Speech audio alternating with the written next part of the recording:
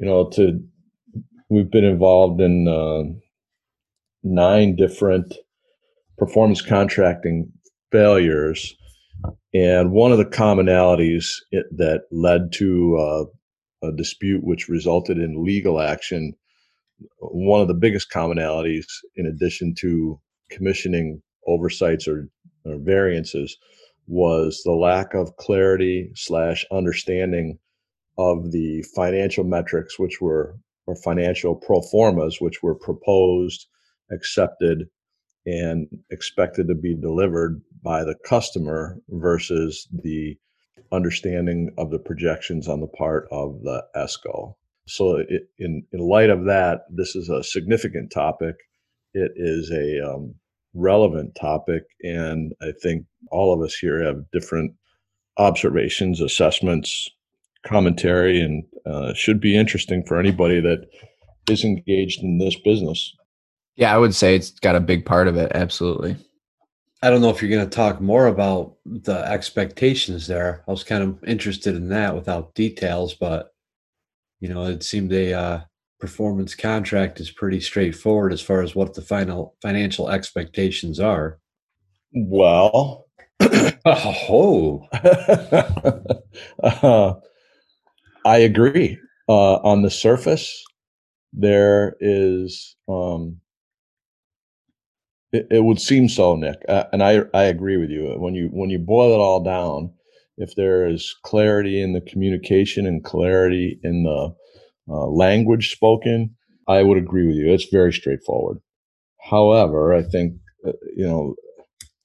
we're all relatively non-sales types. We're black and white engineering rules, the rules of performance measurement is very straightforward, and I think it happens where the lines get blurred. And actually, I think again I have to talk about Adam Muggleton, but he posted a post on LinkedIn that had George Costanza in it, and said, "Well, if you believe it's true, even if it's a lie." Well, that's a fact.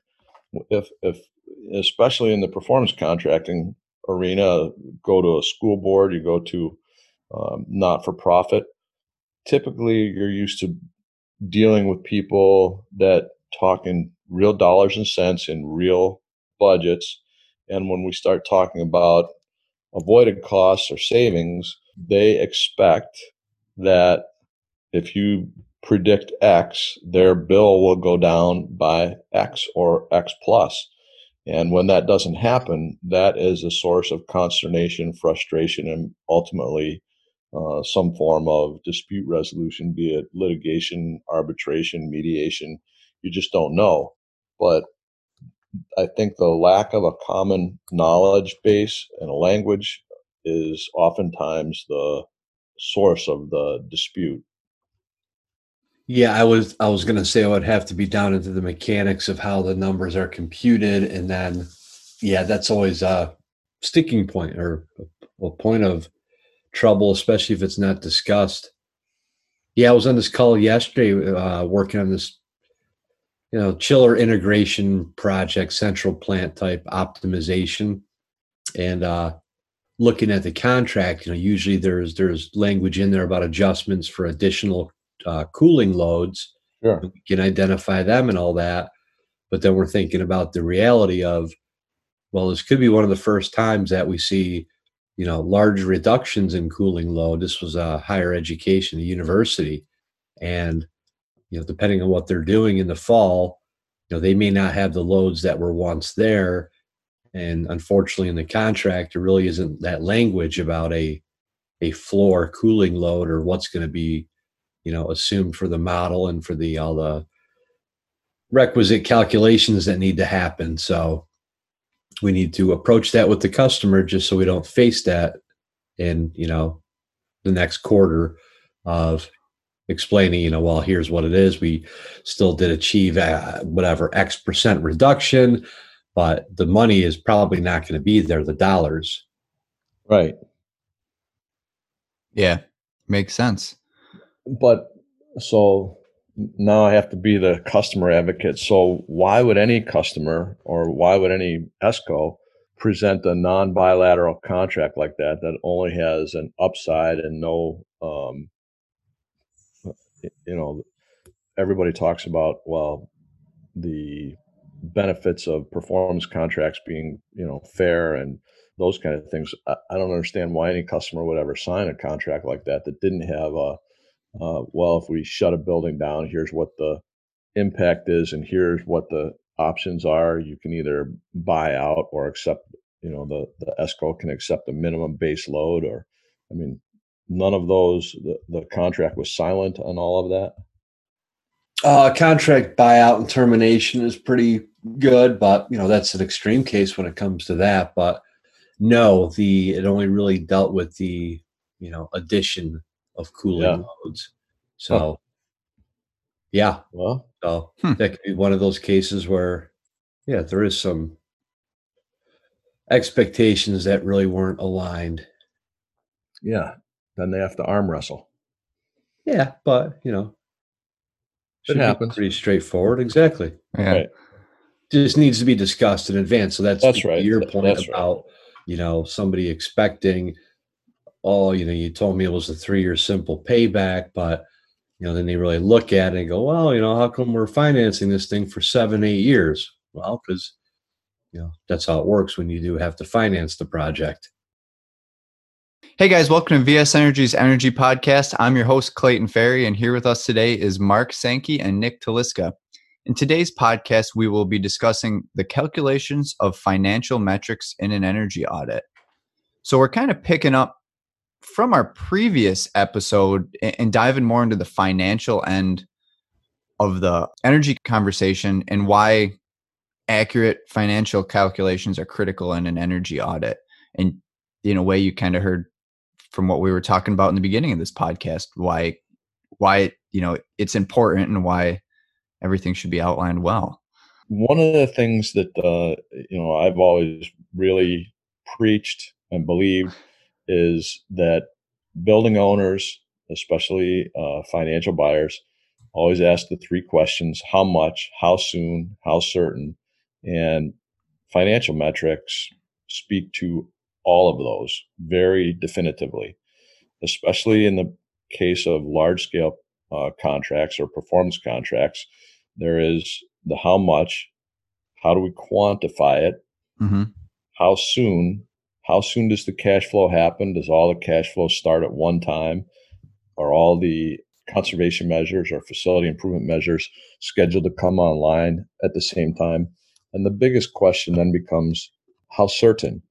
And there's actually a white paper on our website that I published a few years ago in Strategic Planning for Energy and the Environment, peer-reviewed document that basically spoke to the risk assessment and assignment of risk to specific facility improvement measures based on their complexity, based on the probability of performance and success, and based on the timing. But the point is that there's a wide variance in the level of complexity of financial analysis based on the complexity and timing and magnitude of the project, all the way from very simple measures all the way to very complex measures that include before and after tax discounted cash flows and depreciation models, et cetera. So it's important that the appropriate measures are applied based on the customer's expectations and based on the size and complexity of the project. So would it be fair to say that it seems to follow, we talked about the different ASHRAE audit levels, 1, 2, and 3. The complexity of the financial metric calculations generally follow that, was in level 1 being pretty simple and level 3 being much more complex, large project kind of calculation. I believe so.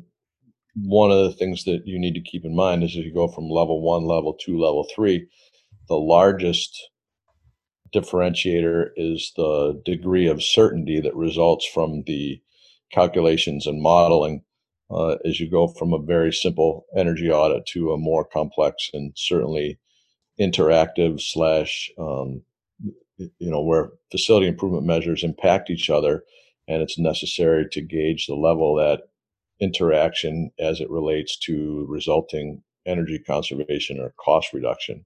So in general, that is correct, Clayton. Mm-hmm. When do you kind of, and you said it, the financial metrics follow the owner's expectations, but obviously at some point you need to have that conversation with the owner, right?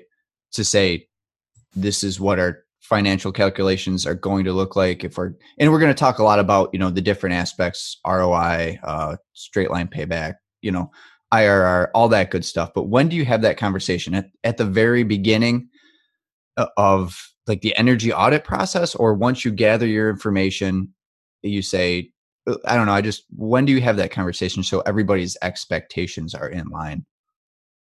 I think it begins all the way at the inception of the project, and typically we generate a proposal for an energy audit or some contract document that says here's what we plan to deliver. And during the construction of that document, generally we interact with the owner and say, here's what we would expect to provide. Is there anything in addition or supplemental or that you would like to have modified? Otherwise, this will be our plan going forward, so that you don't end up, rework is bad anywhere you have to do it, but right. Certainly when you have to go back and, rewrite a report, that's not good. And depending on, a level 1, level 2, level 3 audit, a level 2 audit, we would probably have 2, maybe 3 meetings during the course of the audit and generation of the final report, during which we would be able to amplify or clarify any owner expectations regarding the performance metrics, methodology of calculation, and what we expect the methodology to be. And are you, as you go through the energy audit process, gathering obviously the energy data and determining, when do you start bringing in the financial calculations? Is that after you've gathered all your information, or are you generally doing it as you move along? I assume it to some extent as you move along, what things might cost. You know a lot of this already as you're going through. So, when do you just start getting really into the detail financially? As soon as basically, as you said, during the process, as we start to generate numbers, and as we're going through the process, all those numbers are variable and flexible, and we can modify them as we get closer to the completion. But we start to fill in the numbers right away, so at least we have an idea, albeit rough, right, of where specific measures will fall out, shake out in the big scheme of things. And we've been doing this for a long time, so when things start to look outside the typical boundaries, then it's reason to go back and say, why do we have very high costs or very high savings estimates, and right. What's outside the boundaries of what we would normally expect that is driving these numbers? Because what you really, here, I have to tell a story. Okay. Yeah. we hired a young engineer, very bright guy, and enthusiastic as all heck, and just a ball of fire, and really smart. And I sent him out to a project over in Ohio, 4 big steam boilers, Ohio specials, and we were going to do some combustion O2 trim and some other things, et cetera, et cetera, et cetera. So I just let him go. I got this. Okay, waved me off, and he spent about a week on it and brought it in. We sat down to go over it, and it was a 3-month payback, and was going to save, if I recall this right, about $450,000 a year, roughly. And it's very good. It's really terrific work. The downside of this is their whole utility bill is only the whole gas bill is only $450,000 a year. Yeah. So through the course of the audit, and it was a good exercise, learning exercise, but there has to be some sensibility applied to the measures as they unfold and reveal themselves. Is this calculation, can it possibly does it pass the smell test? Right. Well, and sometimes, Mark, at least I found with the guaranteed savings projects where you're bundling a number of projects, there may not be that direction going in about, here are our concrete financial metrics other than maybe what the contract vehicle, whether it's state or federal, allows, which may be as simple as, it has to be net positive cash flow every year, and you can't have a term over 20 years. Usually with non-federal, non-state, non-government, you're given some more concrete metrics. But a lot of times with facility work, they know this work has to be done. Whether it's so they know they the windows are old and they would like to fit them into the project, and even though the windows may not pay back for 50 years or more, but they have other facility improvement projects which are 2 and 3 year paybacks, and together it makes an attractive aggregate project. So it can be limiting if your customer comes in, or the customer says to you, we only want to look at 3 year paybacks and below, which does happen, and I found that quite a bit in more industrial type of customers. But sometimes the financial constraints aren't as, certain as you would think going into the project. And it's kind of a process to figure out exactly, well, here's what you're looking at. And then sometimes to look at the different, ways of measuring the value of a project or the return, that comes into play when you're deciding between alternatives of a project. We've done a lot of things with, okay, we need to do chiller replacement. Well, we're doing direct fired absorption, or we're doing a centrifugal. What kind of decisions have to be made within the scope there that's defined to meet their financial hurdles. Well, you are 100% correct in that, Nick, and especially in the government sector. As a taxpayer, I think it's a great idea if we can produce cost avoidance and push that back into facility improvements that are either caused by lack of capital improvement or deferred maintenance that have resulted in a need for an upgrade. And you're exactly right. When you're dealing in the public sector, I don't care whether it's schools, hospitals, government facilities, they don't necessarily want to put money back in their budget because oftentimes there's not even a place where it can go to. They would rather see everything be pushed back into facility improvements with $1 left over at the end of the year to say that it's positive cash flow. And that mechanism is entirely appropriate and really a very good thing for public work.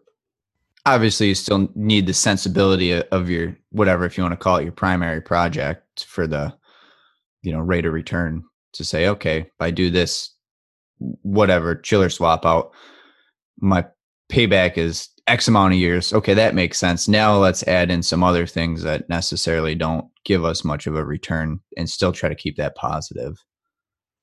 Correct. Yeah. So you still have to have I know you weren't saying you don't, Nick, but obviously you still have to have a good understanding of the sensibility factor in it. I mean, I remember doing practice problems with Mark, right when I got out of college, and this looks great. This makes a whole lot of sense. And then he's like, you sure you can? I don't know. Some of it, once you break it down and look at the sensibility, it's like, oh, this makes no sense. I don't know how I thought those calculations were working. No, you're talking in terms of the financial viability and or appeal. Yeah, even avoidance. Obviously, it all comes into this. So I'd say, oh, that doing this will give me, I don't know, X amount of avoidance. Then you bring it into your financial metric, and your payback's really great. And Mark would be like, "What are you doing? That makes no sense. How can you get that?" And then I'm like, "Yeah." not sure I was quite that blunt. I didn't mean to, cast you in that shadow, but that's okay. It's just once you learn, and it's tough starting out because once you do have an understanding of that sensibility, it makes it a whole lot easier to say, oh yeah, this type of project should have this type of return. If it doesn't, a quick calculation, something's wrong. Where did we go wrong? And you can ask that question a lot sooner than going too far down the road and then, having issues down the road. Well, yeah, and so many of these evaluation methods, financial methods for evaluating projects, they can be progressive. You may start with that simple payback, and then if that proves out, right, you go into more detailed analysis, and then as you get up there and you look at different ways of looking at things, there's multiple ways to evaluate a project. A lot of it comes down to, well, what does your customer, your client use internally, and what makes sense for them? And then there's ways to kind of balance, look at different metrics. But, if your simple payback from the start is off, because that one example Mark gave, they projected you're going to save 102% of their utility bill, then it makes every successive step really not make a lot of sense. Right. Yeah. Yep. And I don't know if you guys want to talk about it, but in my experience, doing the financial calculations, I think it's a lot of fun because you need to play a lot of different roles, right? You're the individual that determines the avoidance. You're estimating the cost of a project and looking at all the financial ends. You wear a lot of different hats. I think that takes a lot of balance and skills, I guess you would call it that, right? Takes practice. I don't know if that's worth talking about. I mean, does that always happen that way, or is there generally a team? Somebody's really good at this, somebody's really good at that, and somebody's, and you bring it all together? Or is it usually one individual kind of driving the ship like that? In larger organizations, or even where they compartmentalize between, there's an energy engineer, there's an estimating department, there's a project manager. It typically happens in different compartments, and then those are brought together to the financial analyst or the individuals that do the financial modeling. We're just too small to do that, and I'm a micromanager anyway, so we always provide good estimates. We always provide good cost avoidance estimates. So I'm just as happy to do it myself because I'm a skeptic by nature. And when I get numbers from contractors, I know they call them budget numbers. So they're inflated by 50%. So that'll kill a project all by itself. Yep. And would just as soon do it myself. Yeah, and I enjoy it. I personally really like having the whole blanket of it all. But I just wanted to ask the question for the listeners, maybe if they're, how it usually works or what you can expect. I'm interested in Nick's perspective on this. Well, early on, I mean, definitely a team effort with costing, and whether you're obviously including service costs and maintenance and repair and the whole cash flow and all that. But, I do remember working in a team, and, I was the energy person. We had a project manager and then the account executive, and the project manager and I had offices next to each other. And whenever we were putting together the financials for a project, the sales guy would come in and I'd hear him go into Rick's office and say, "Rick, your price is too high." And then he'd come over, he'd pop his head in my office and go, "Nick, savings are too low." Right? And that's what he was trying to do and balance that. And I'm sure he'd go over and talk to the service guy too and say, "Hey, we need to do something here because the cash flow." So he was kind of driving, he was in tune with, what the customer wanted, as well as, what they could handle, if it had to be more than maybe they were thinking going in or an extended term. But I also think the important thing that when you're thinking about the financial analysis, it really pinpoints that these are financial deals. There's no way around it. It's not necessarily, well, until we get into, social return on investment, which I think we may be seeing coming in years, and different financial metrics, but it is about saving money. It's about becoming more profitable for your customer, your client, a whole different things. But I remember one time many years ago, we were doing these energy contracts. There's a bunch of energy engineers. And then we started talking about, hey, we ought to start incorporating water conservation into our projects. Well, this young engineer really, he almost quit over this because he said, I'm here to save energy. And that's all he cared about was saving energy. Hmm. It was more of a big, philosophical mission he had. But he had a hard time with the fact that we were helping the customer save money on their water bills. But so, it took some talking, and he finally kind of came around to see, well, water is just as precious a resource as energy. And there just happens to be, dollars assigned to that commodity. So, and it helped, do other energy projects, but it is a financial deal, and it does take a little bit of, I think, maybe for younger engineers when they start getting into the financial aspect of it, to understand. And there's many times you think a project is great and it's cool and it's innovative and it's going to work. The customer just doesn't have the stomach for it, either financially or, just, hey, it's not how they've done it. We don't want a heat recovery rooftop unit. We just want something that's going to be new and work and be more efficient than the last one. And, those are tough to push on somebody. It's their money and they need to spend it how they see fit. Do you often get into the details? I mean, obviously you get in the details, but like, I don't know, like when you go to the CFO, right, and you say this project will have a internal rate of return of whatever percent, and it's good. Like, how often do you say, and this is exactly what we're doing and how we're doing it?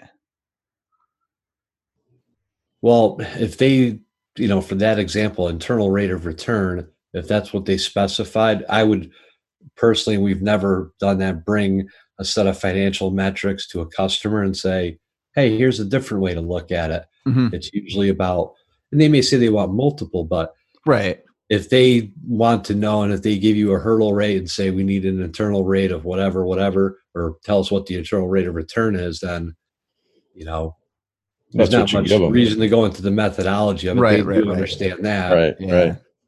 But they do a more complex thing when you're talking about, when you get beyond the simple payback, which generally everybody understands, and generally everybody understands the merits of it, but as well as the drawbacks of it.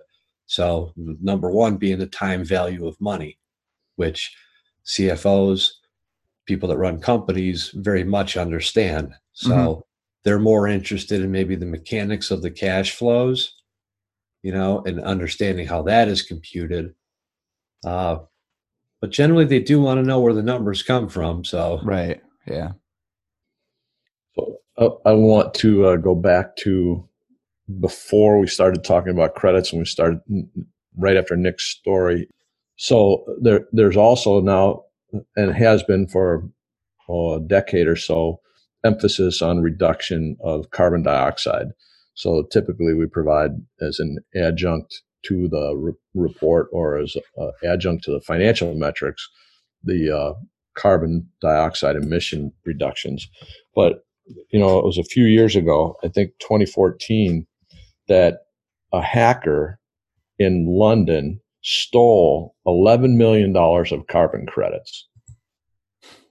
Can you imagine that? No. Yeah. Oh, yeah. So, what's a carbon credit?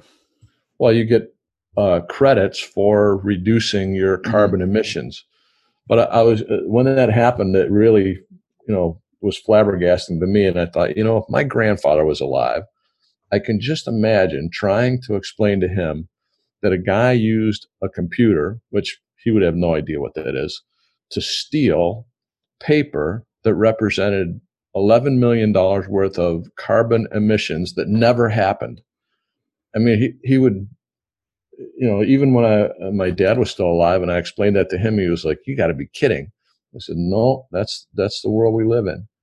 But the point is that CO2 credits have value, and especially when it comes to renewables and carbon offsets for industrials and those kinds of things. So it is important to quantify the CO2 reduction as well.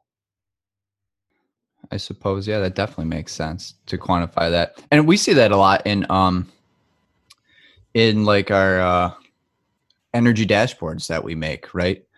You quantify that off of your avoidance. Sometimes you could do CO2, you could convert it to how many gallons of gas or anything. I mean, to make it a, I don't know, tangible thing to see what you saved or avoided. Yep. Well, and I think this may be tangential, but certainly related. The whole movement with the ESG dimension, the environmental, social, and governance criteria, it's being talked about more. You do hear talk of a triple bottom line, wanting to bring that to corporate reports, things like that. But we talk about return on investment, which is another one of these criteria that people look at. But there are companies talking about a social return on investment, and these things do scare me a little bit because I think of carbon credits, I think of renewable energy certificates, and I think about the lack of governance in those things. And they seem like a very fertile ground for fraud and corruption. And that upsets me, not because I'm not participating in it, but it upsets me because it, I think, corrupts the rest of the industry and a lot of good things that are being done out there. So I'm kind of interested to see, once we start, because Mark, when you do your NOx and SOx, reductions, there's no value to it, no dollar sign to it yet, but I think people want to try to figure out a way how to quantify that impact, and they're you would net consider zero. That to be like the what'd you call it? The social return on investment. Yeah, you would consider that to be social return. Like I would consider it to be like if I put in color tuning lights in a school and they cost a lot more, but I know students are going to learn better. That's my social return on investment. That might be one of those criteria, but how do you quantify that? No, you don't. I think it's just a good excuse to say we want this. I don't know. That's kind of Nick's point. Yeah. I use that as a good excuse for whatever they want. Yeah. No, okay. We're on the same page then. Well, no, there's nothing wrong. And I totally agree. When you're proposing a project like that, you're not going to say we want to put in new whiz bang cool lights, but you definitely, especially, depending on the environment, you want to promote the softer side of the benefits, which sometimes can be difficult to quantify, right? Improved lighting, really, how do you necessarily quantify that? I mean, you can show that the lighting levels have improved, but I think people just maybe intuitively expect, my students are probably going to do better if they're in a well-lit environment than in the dark with half the lights out in their classroom. Well, there's actually publication and studies that have been done about color rendering as well as light levels for different educational functions, and I think that's what Clayton was referring to. Yeah, right. And so they quote the statistical performance of students in different light levels, but there's no dollar value you can assign to that. Right. It's just it is what it is. And the same is true with NOx and SOx. No dollar value, as you said, yet. But like you're saying, like knowing that, NOx and SOx is just, I don't want to call it this like a feel good thing, like, or you're just saying it's making the world less polluted. I don't know. When you mean a social aspect to it. Yeah, a little bit of both. Yeah. I mean, it's a, contributor to acid rain, deforestation, all those good things that people just love to hate, which is legit. But there is no NOx or SOx offset right now like there is with CO2. Yeah. No, that makes sense. I see what you guys are saying. I will say it's something to maybe to add on this or what have you. And we've had this conversation before, and I imagine it was in the energy podcast, but, and I don't want to, right. I'm not here to bash renewable energy, but when you think about NOx and SOx and CO2 and somebody looks at a solar panel, they might think this is great, this is green, life is good, no, carbon emissions. But nobody, or I don't want to say nobody, a lot of people don't look at what was required to get to that solar panel, as in, combustion from transporting or manufacturing and all that stuff. So I don't know. You can look at something very quantitatively at what is the CO2 emissions of its life cycle and make a educated decision on what's better for the environment. And I think that makes a lot of sense. And I think, at least my thought is that you'll probably see some of those things rolled more into the life cycle cost, methods when people are evaluating alternatives. Because to be fair, if you were going to say, well, you need to look at everything that went into that solar panel, well, then you should look at everything that went into your chiller, or your boiler, and all the working fluids and how do they get produced and made and all that. So, but it does all come down to quantifying things for some reason of comparison. Right. You're talking about these financial metrics. The truth is money is a resource too. And there's always an alternative use for money. And when you're talking about a customer site, they can just as easily be indifferent to a project and say, no, well, I think we'll not, do this, or they have a lot of different competing, options for their money, which is why they do spend a lot of time looking at these, metrics or different ways of looking at how their money is best being used. And a lot of these methods have different, merits and pluses, and others have a lot of things that don't necessarily apply depending on what the project type is. Well, I think we should dive into those metrics now. Okay. Starting with, we've talked about it, but straight line payback. So that's pretty obvious, pretty straightforward, ironically. You have your annual costs and your cost and your savings, your annual savings, and you divide the two, and what do you get? 3 years, 5 years, 7 years, right? Pretty straightforward. Correct. When is that not enough? Like, at what point do you say, okay, we need to move forward from straight line payback to more intricate financial calculations? So there's a couple things that go into that switch from straight line payback to more comprehensive analysis. And one would be the size of the project. So, Nick, let's see. We want to do a chiller replacement or a LED light bulb replacement. The LED light bulb replacement, inclusive of rebates, has a payback of 2.5 years. And it could be just one light bulb. And the chiller project has a payback of 5.7 years. Obviously, we're going to change the one light bulb, but in the context of how much savings are produced, the light bulb in a campus setting, for instance, it wouldn't even make an impact, not one, if you just change one light bulb. But if you just compare the two projects simply on the basis of straight line payback, the light bulb wins. So it doesn't take into account the magnitude of the project, nor necessarily the duration of the project. The chiller retrofit would probably have a physical life of, I don't know, pick a number, 15 to 20, maybe 25 years.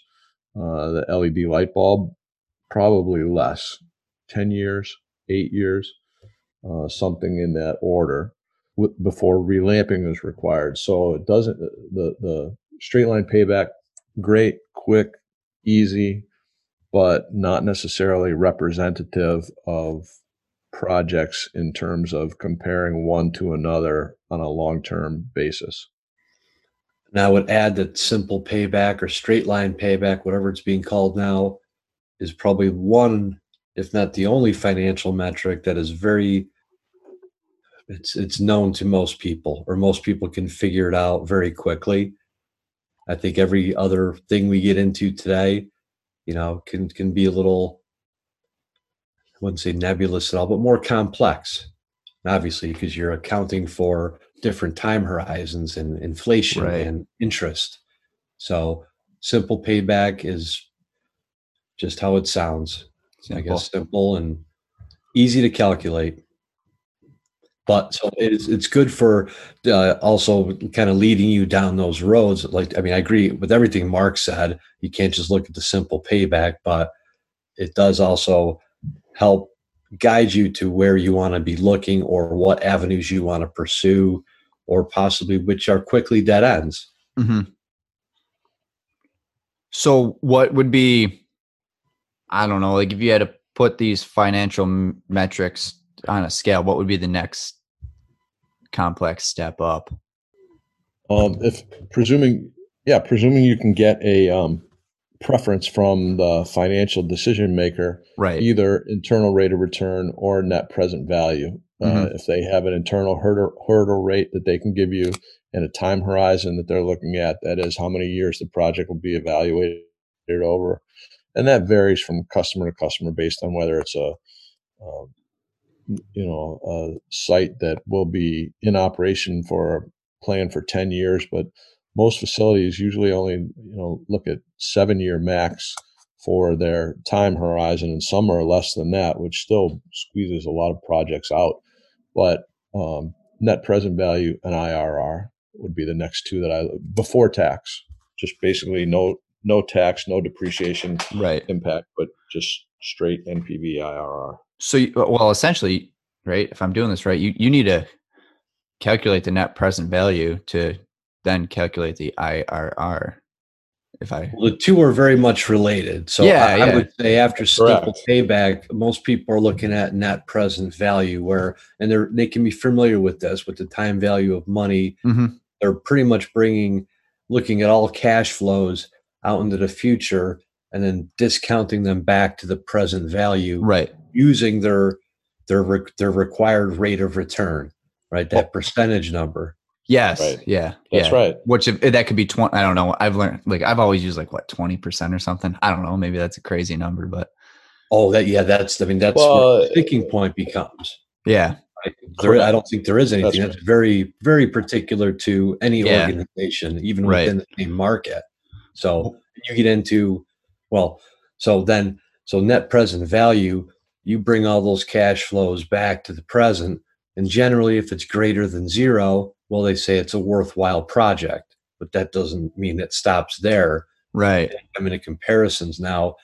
The internal rate of return is just a switch around of that NPV calculation, where now you're setting your net present value to zero and you're solving for internal rate of return.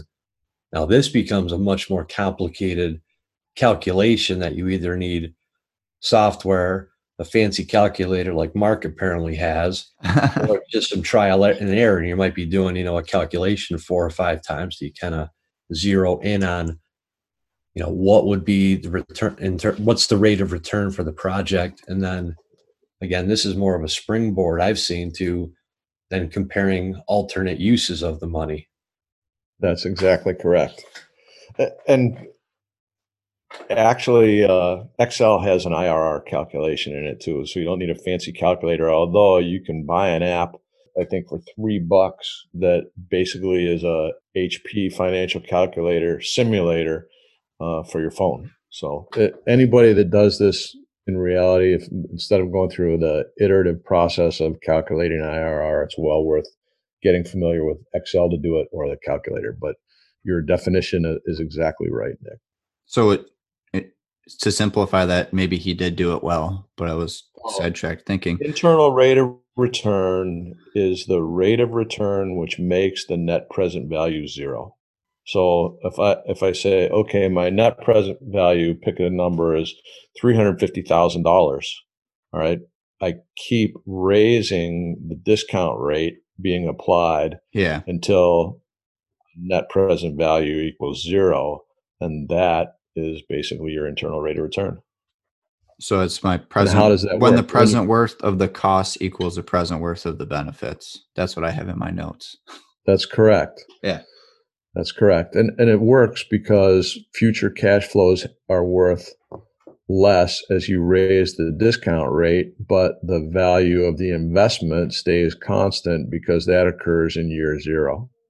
So I'm just kind of reasoning, I think, why you don't see, or at least I haven't run into a lot of internal rate of return requirements in a government setting or school is because then it depends on their internal cost of capital, right? And so they'll have something called, like with a simple payback, the customer may tell you, we don't want to look at anything greater than 5 years. Mm-hmm. If you're doing some time value of money type evaluations, they may say our internal hurdle rate is 6%. And it may mean something like, well, their cost of capital internally may be 4%. Right. So, and then they do some other math to figure out, but unless I'm missing something, I don't believe your local school district necessarily has a cost of capital that's a part of that makes sense. Financial operation. So they're not going to look at internal rate of return. They're more interested in net present value, cash flow, present worth, annual worth. There's a number of different things to look at, but it does so if your industrial customer says we have an 8% hurdle rate. So that kind of tells you, well, you're going to be calculating internal rate of return. And if you bring them 2 projects and one has an IRR of 9%, and one has an IRR of 15%, well, the 15% one is better. And they both surpass their internal hurdle rate or minimal, what do they call that? Minimum acceptable rate of return. Lots of acronyms in this whole financial stuff. It's crazy. There is. So I'm going to comment on that, Nick. You are correct. The you can stop 15% there. would win, the 9% would lose. But let's go back to our chiller comparison to the light bulb. Which would have the higher IRR? Of course, the light bulb would win, right? So, especially in business school and that kind of thing, and our experience with large scale commercial and industrial customers, net present value is the only financial metric that gives you an absolute consideration of what the project is really worth. Net present value, when it's performed properly, tells you if you have a choice between doing the project and its net present value in cash, then you're ambivalent between those two choices. So with net present value, applying the same discount rate, you can compare projects of different size on a apples to apples basis. Because you'll end up with dollars. Correct. Yeah. Well, and even different time frames then, right? Or did you say that? Different physical lives. Yes, okay, which would correlate into cash flow. This will be positive for 10 years. This will be positive for 4 years. So it does take in different terms of the investment. Wherein something like return on investment, ROI, which is often thrown around a lot too, that can be deceiving as well because you're basically looking at what was my ending value, what was my beginning value, right? How much did I make? But that could have been, the one that had the best ROI could have been over 5 years, and your lower ROI could have been over 1.5 years. But it doesn't necessarily mean the one was better because the other one you're freeing up the cash flow sooner or cash to do other things with. So, yeah, are we simplifying this for everybody out there? I mean, it makes sense to me. Net present value is good. That turns everything into present worth dollars. And that's really that's a good way to financially assess the validity of a project or when you compare projects. Now, the government also uses, especially the Army Corps of Engineers, at least they used to be really into this benefit cost ratio, which sounds real easy to understand. I think it kind of is. And I think it's pretty simple. The ratio of all those present values of your costs and your benefits, and just doing a ratio. And if it's greater than 1, then it's theoretically a worthwhile investment. Again, though, that gets you into the ROI world of it doesn't compare the magnitude so much, right? That is correct. Yeah, because you're just coming out with a ratio so you can compare different projects. No, that's funny. I had that on my notes too. And that's funny you brought that up as something. I didn't know if the benefit cost ratio was something that people really took into consideration a lot with all the other options available. Yeah, I think it's interesting. So, like, Mark, and industrial customers you're aware of, or can you break it down by market, or could we break it down by market? What do we see if there's one financial metric they're most interested in?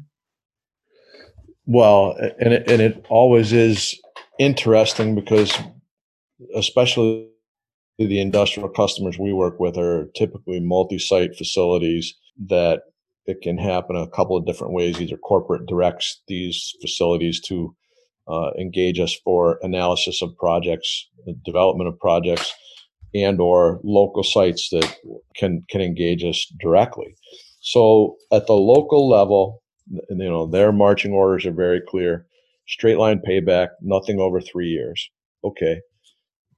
Generally, once you get to corporate, they're doing usually after tax discounted cash flow analysis with net present value.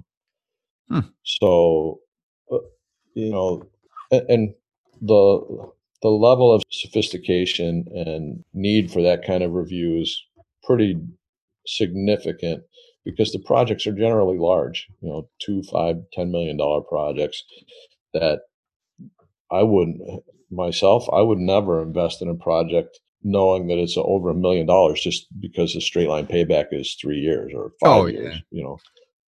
There's just too many. We talked about the risks.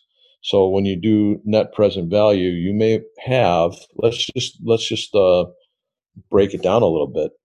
You may have the specific cost of capital, pick your number, 4%. Then there are the specific risks of energy volatility, legislative risks. What if, our refrigerant becomes, mandated, is becoming obsolete? There's technology risks. Who would have thought, I'm older than you guys, but when we replaced the fluorescent lamps T12s with T8s or T5s, then 8 years later they're found to be obsolete by installing LEDs. Then there's the cash flow timing. Then there's the building operations risk that says, okay, we may or may not add square footage. We may or may not add lines. We may or may not add load. So, using we always used to use the capital asset pricing model to aggregate up those risks and adjust that discount rate so as not to overstate the net present value, including their hurdle rate plus the specific risks of the project. So, yeah, I mean, once it gets up to corporate, straight line payback won't cut it. Yeah. So they'll move forward, though, you're saying, Mark, with the straight line payback, and your local, places will make a decision and move forward on a project. If you can bring them a 3-year project, they'll do that all day. But Okay. In general, when we get to larger projects, corporate directive is we want you to obviously hit singles and doubles all day long. That's how we make our living. But when you can swing for the fence, you swing for the fence. So obviously, not every site will have the opportunity for multi-million-dollar projects, based on their configuration or their planned life cycle or their product development phase. But as good business people, good business partners, it's incumbent that if you see a big project, you at least need to get to the point where it's fully explored and vetted before it's turned down. Yeah, I wasn't understanding if you just had to meet that straight line payback at the local site before you even got an audience with corporate and they would make a decision. But it sounds like it's not that. And I guess I am a little surprised that even with the 3-year, straight line payback, there are other considerations that, with cash flow and everything that aren't accounted for in that, and salvage value and maintenance and. Yep. So, but No, I guess well, maybe I'm not explaining it well. A 3-year payback project that gets the rubber stamp at the plant level usually, but if it's a 5-year payback project that has a significant net present value, that needs to go to corporate, for more review, further investigation, a lot more detail. That's all I'm saying. Not that, No, that makes sense. Mm-hmm. It's when you brought up salvage value and all that good stuff. Man, oh man, I remember doing all those calculations in school. Well, yeah, and I imagine in the industrial settings or private, you're dealing with those things in depreciation and other, variables that go into it that maybe wouldn't be in a public sector setting. Yeah, after tax, before tax, that's I've done very few of them, and they've all been for manufacturers or that sort of place. Right. So, Mark, tell me when you bring in the modified accelerated cost recovery system for depreciation. Well, the depreciation levels, the depreciation methods applied, whether it's double declining balance, straight line, or MACRS, that's all driven by the site or the company. In general, accountants, being accountants, we don't dictate to them what depreciation method they should use. Okay. They tell us. They'll saying we use this, or this. Yeah. Okay. Yeah. Yep. So, the MACRS is great, especially for energy projects. And the other side of that we haven't really talked about is engagement of the local utility.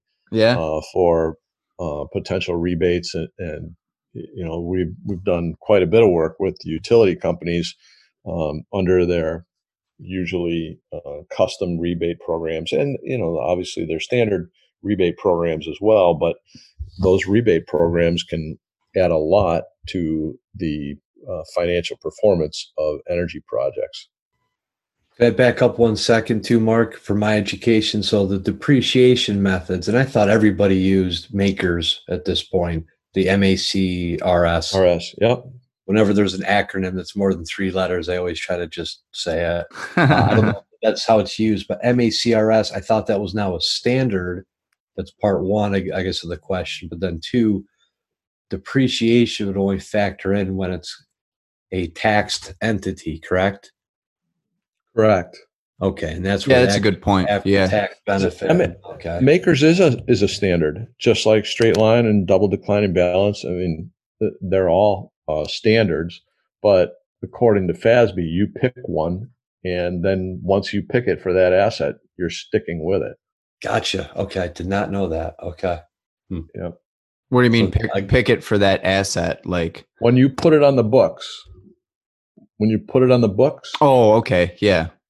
So you can depreciate for 7 years. You can't switch in year 3 and do a different. Yeah. Okay. Right. But you could put one taxable thing, whatever you want to call it, on the books as one and one as the other, if you felt so compelled. Or if it didn't qualify. Okay. Yeah. MACRS. Right? Yeah. Well, yeah. MACRS has its own kind of schedules for what it is and where it falls for the 3, that 5, 7. I forget, exactly what it is, but yeah, there are guidelines for it. You can't just willy-nilly say this is going to be a 7-year MACRS. Okay, but that's dictated by the customer then, that method of depreciation. Yes. Okay. That's always been dictated by the test problem for me. Just like a customer. Yeah, I mean, I guess. Yeah. That's why I asked the question, though. I mean, it was interesting to hear that. Awesome. And I think we covered a lot of aspects on this, Mark. And I think you dove into it. Do you want to talk a little bit about like the sensitivity analysis portion, or do you think we covered that pretty well already? I don't think we covered it. Okay. Not at all. Yeah. So once we get to a certain level and there's a threshold of investment, it's very typical to be requested to do some sensitivity analysis. And a sensitivity analysis basically is a scenario. It's models scenarios based on changes, fluctuations, best case, worst case scenarios of performance for the project. And that can include a spectrum of energy avoidance. It can be a spectrum of energy costs, as costs rise or energy costs per unit rise or fall.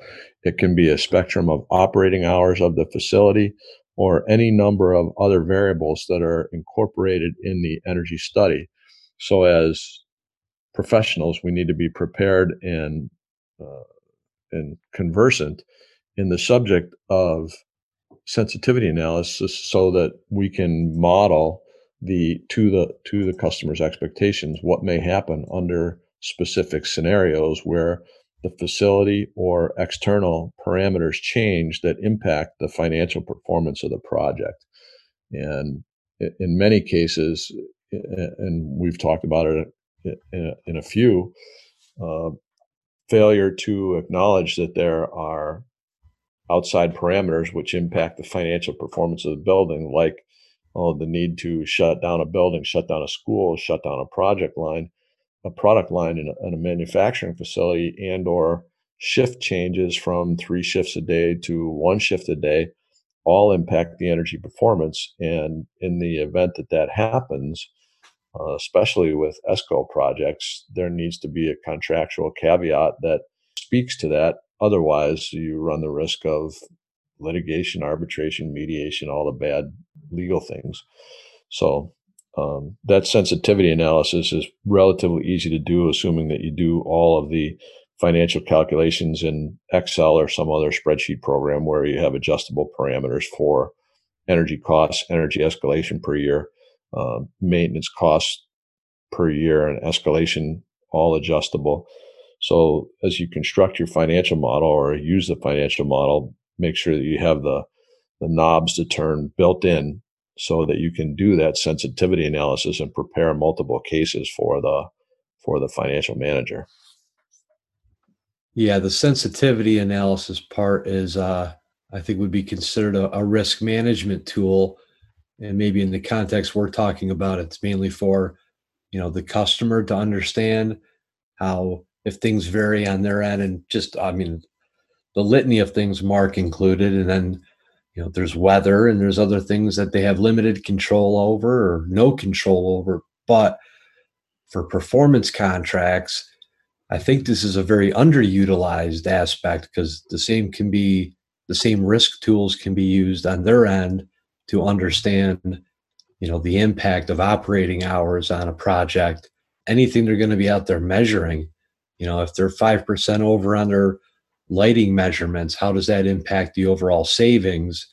And then it also kind of helps you to, when you do these, even looking at a while ago, we should just do like single factor sensitivity analysis and you'd make a cool chart. You change each variable that was impacting things, go plus or minus 10% on that, make a chart of it. And you can kind of see, well, this variable doesn't really have much of an impact if it sways between minus 10% and 10% of what we think it is. So, we're not going to be too concerned about that, but wow, we can really see this variable over here, particularly our natural gas rate, let's say that's really going to have an impact on the savings, and we can see how big they're going to swing. And again, I think it helps all parties involved because it gives you an understanding of, especially with these agreements, there's risk there. It's just a question of who's going to take responsibility for the risk. And sometimes, it has to be shared. Sometimes it's all on one party or the other. But nowadays, too, with very simple Excel tools, you can do very complex multivariate sensitivity analysis and run 20 different scenarios, all changing different variables, and kind of get an idea of, hey, where is this thing likely to land? Well, and Nick, you're exactly right. And, as someone who's been on both sides of this, all the way from investing in energy projects, with my own money, to counseling folks regarding investment in energy projects, what you're looking for in sensitivity analysis is what one or more variables could be the potential deal killer that make everybody unhappy. And usually you can vet that out and then then once you find out what variable or combination of variables is the deal killer, then you try and put a probability on that and say, okay, am I willing to accept that risk?